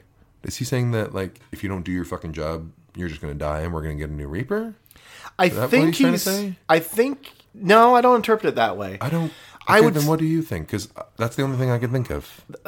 I think it's more like, if you don't, you have to find something in your afterlife to connect you to the world. Otherwise, you just you're just a walking shell, just doing. So he's not talking specifically about, like, it's how it's basically he's basically, I think, explaining how you are able to do this job, and it's by finding something in your afterlife that means something, that you continue to do this. Okay, then that doesn't. Okay, I'll buy that, but then that leads to the question: what the fuck if she decides to do this again or continue to do it? What if she does go away? What if she runs away? What if she just got into a car and drove off? Shirks her responsibilities. Then what? There's no repercussions for her. She would just have to live with the fact that she's letting all these people souls just stay in dead bodies, I guess. I said the post-it notes are going to really pile up. Yeah, I guess that's what we're... You know what? But I feel like the Graveling smashing your TV was a... Yeah. You get one, bitch. Yeah. I think the Gravelings would start making your life a living hell. I had not seen that, and therefore had not factored that in. So if I had to guess... they would probably follow her, yeah. One... That's a good idea. Good point. I'll buy that. The guy saying thank you to her, that was hard. That'd be like the worst thing he could have said to her at that moment when he takes the soul out. What would you say to her? Yeah, but I'm just saying, I know why he says it, because he's like, thank you for releasing me, but he doesn't know that the whole reason you went through that shit was because of her, so it's like, as her, like, I feel like from her point of view, last thing you want to hear from him is, thank you for saving me from the horror that you put me in, you bitch. But he doesn't know, which hurts even more. Like, I don't know. I think that's what you would say. Like, hard. Thank you for saving me from the horror you put me in, you bitch. You bitch. Yeah, I think that's all I got for that scene. Yay. You got anything else? One more scene? One more? One more. Last one. Last one. The neighbor, Claire, is back at the last house to inform Clancy and Joy that Reggie took her toilet seat. George is outside the house watching Claire leave, and we also see Reggie sneaking out of a window. George follows her to discover that Reggie has been putting all of the missing toilet seats in a tree. Next, we see George back at Happy Time to interview for a job with Dolores Herbig, as in her big brown eyes. The last bit shows George back at the tree taking down Claire the neighbor's red toilet seat. And that's the end of the show. What'd you think of that end there, Jeremy? So when it's been a while since I've seen this, and I thought back at some of the images from this series. The toilet seat tree. The toilet seat tree is like that stuck out. Yeah. I mean, I just I love everything about it. The fact that she's been stealing toilet seats to hang on a tree and then spend her days reading underneath them. And and Joy's face when it's like she already knows that her child is batshit insane. Yeah. But it's like, oh, honey, that's just the cherry on a huge... Whose face? You said Joy. You mean George? Or George. Yeah. Excuse me. George. Yeah. Yeah. No, that was when she's like, Jesus Christ. What the fuck? Like, she's like, yeah. I think that I had a problem with the narration on this one, just kind of what she was saying. It kind of, I don't know, the writing was a little weird. Yeah. It was a little, I don't know. They were trying to be, but it was basically her just kind of going, all right, I'm not the only one with fucking problems. Yeah. You know, that's basically all it was. Like, this chick's stealing toilet seats and put them in a fucking tree. She's got some shit going on. Yeah. And she even says, she's like, what? I wrote it down. Hold on. I wrote down this thing at the end that she said. She said, it was reassuring to finally find someone else who wanted to be bad. And it was horrifying to find out that it's not just what I do now that matters. It was what I did then. Does she mean dying? I think she meant. I think or that she was never there for Reggie. Yeah, the fact that she was inactive. She was kind of a shitty sister. Yeah. You know, I mean, at the first episode, she basically said that she wanted nothing to do with her. Invisible. Yeah. And I think she does feel like she now that she's watching this, she goes, "Oh my God, what have I done? What have I done?" Yeah. You know. She's made a shrine to me. Yeah, weird, creepy fucking shrine. Oh man, I liked Joy's reaction when she's like, and she's just like, fuck, Reggie! Like, goes up, like, she doesn't even stop to talk to Claire or whatever. She's like, again, Reggie!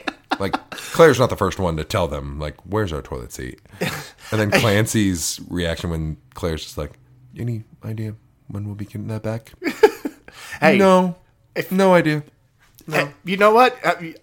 Whatever's going on, a toilet seat's a pretty big deal. Yeah. I've broken a toilet seat before, and it's a purchase you make right now. Yeah. I went a bit without a toilet seat in one of my houses. Yeah, that was no bueno. Wait. Like how long did you go without? Okay, a day. Like it broke, and then the next day we had to get it, but in between we didn't have a fucking toilet seat. So how did you take a shit? I mean, very carefully. Uncomfortably.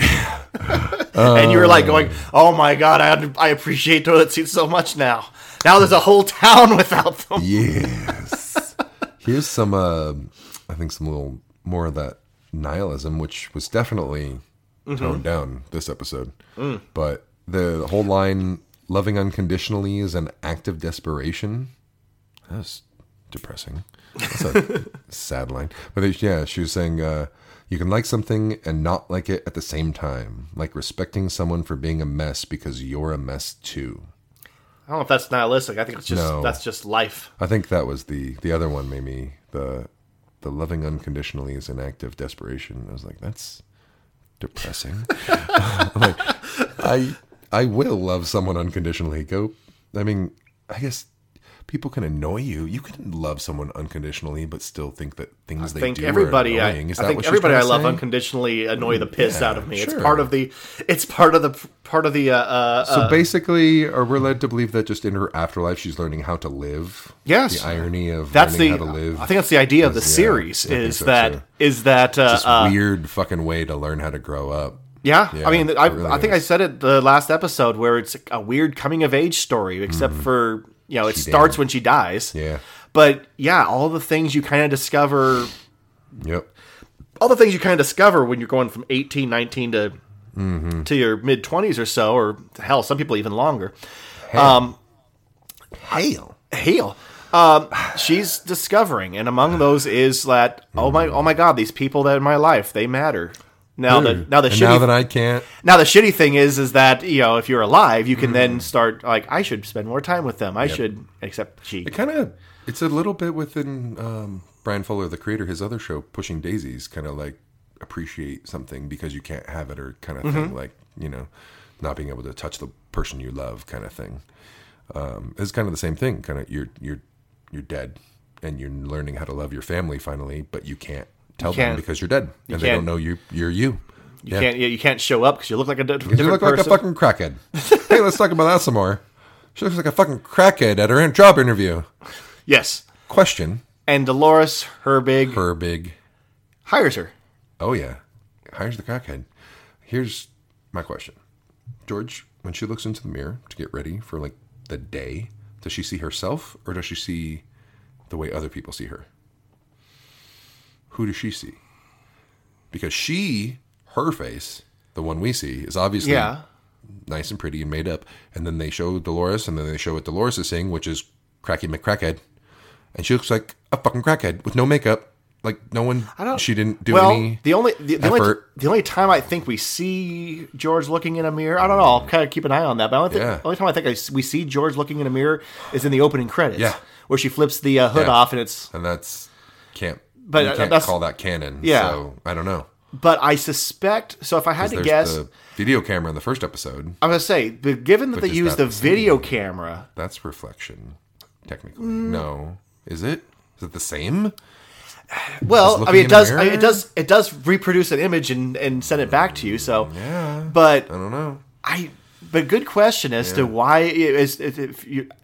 My instinct is yes. If you looked into a mirror, you would see the way everybody else sees That's you. what I would think, yeah. But how could you function like that? I don't know. It's weird. Because then freaked me out. at Why that aren't they point in talking time, about that some more? why wouldn't you just look like that person?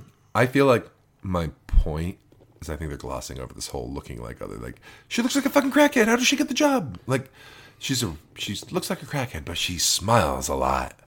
And she knew my stupid, lame, her big brown eyes joke. Crackheads need jobs too. They arguably need jobs more than others, Well, I mean, they've got a lot of crack to buy. Well, yeah, that's why they need a job.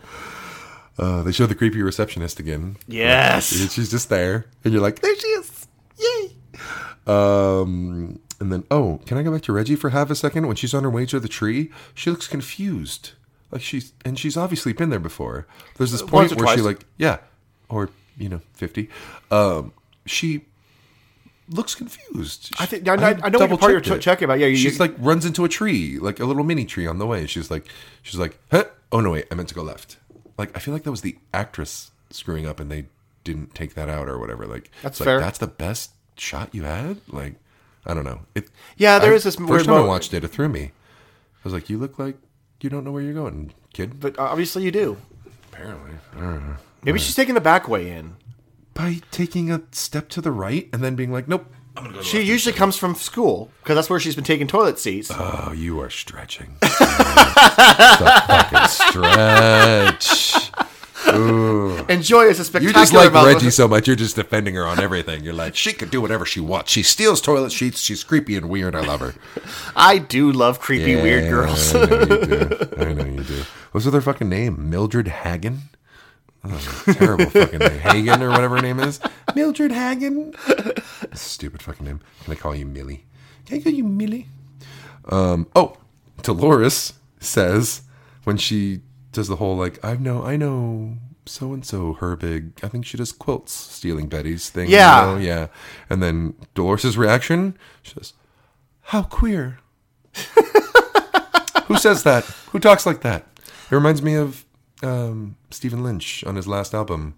He has a whole bit where he's after a song called Queer Tattoo, or it's called Tattoo. It's called Tattoo. I don't think I have that album. No. I don't think I have that album. You haven't listened to Lion? No.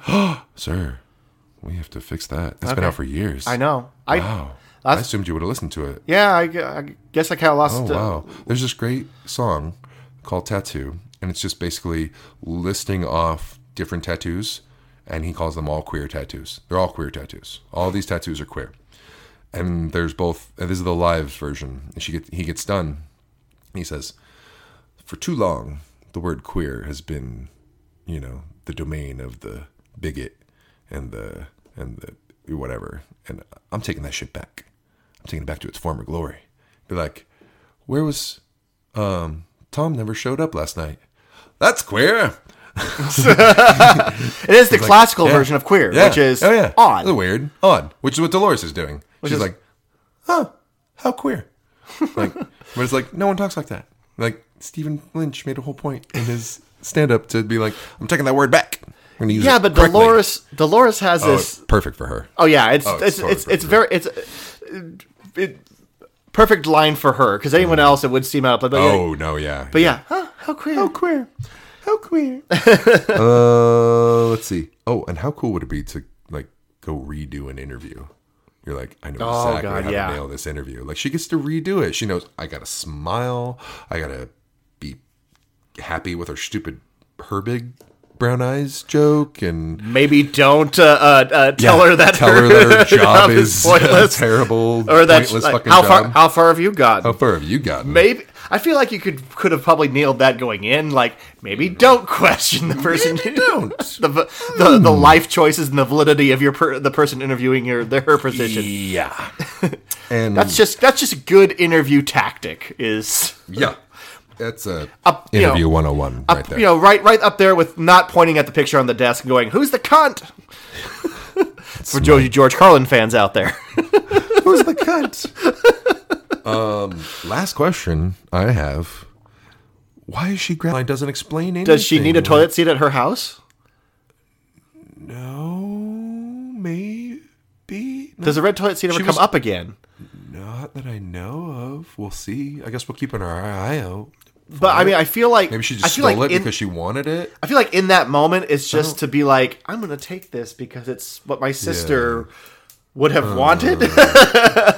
That's.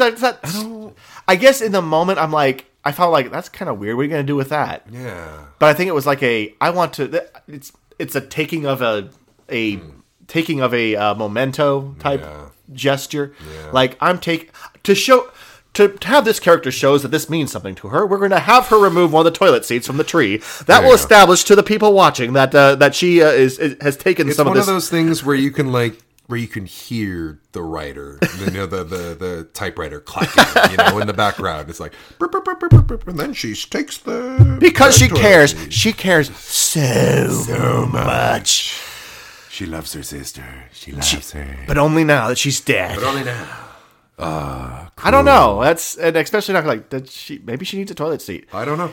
You know what they should. Makes sense to me. You know what they should have done in that scene where she's on the John and the parents come in. She should have broken the toilet seat. That's what. When you asked that, I'm like, did she break it when she was on the toilet? Like, no, she didn't. She should have. She should have shat so hard that she busted the toilet seat. So many things. They could have brought the favor thing back. They could have brought the toilet seat with that back. Reaper metabolism. Just split that seat right down the middle. And like, now I need a toilet seat. Oh, my sister's gone crazy, and she's decorating a tree with toilet seats. And handy! If I need any more, because with this Reaper metabolism, I'm gonna go through about 3 toilet seats a week. I'm obsessed with the Reaper metabolism. All right, we did it. We made it through episode 2. Yay! Woo! It's 2 of them. We did it. Oh, okay. So next week we will be doing episode 3. See if I can find the name of the episode. Maybe. Wait for it. Curious George. Adorable. It's like the monkey. I get it. This is written by a new person, so see if you can. That's probably why it's going to get better. Hey. Hey-yo. Make it better. The creator wrote it. Like, as if the creator's not. I'm sorry, creator dude. I didn't mean it. I didn't mean it. He's listening to this too. I'd pet you if I could. He cares. I think. Yeah. I would steal your toilet seat. That's how much I care. I mean, he's not in this anymore. Yeah. I'm still coming to your house to steal your toilet seat. That was the last episode the creator wrote. Oh, shit. Yeah. Like I say, I think he left after like 5 episodes or something. Crazy. All right. Well, that's going to do it for us. We will be back again. Hulu, Amazon. Yes. They both have the show, so go feel free, rewatch. And Sean, we are all waffles. We are all waffles. Don't you all forget that. We're all just on an assembly line of waffles. So on that note, we're going to go. Goodbye. Bye. Creepy goodbye.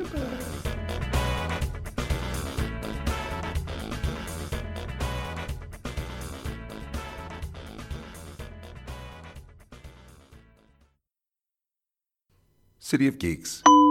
Independent new media produced in Idaho.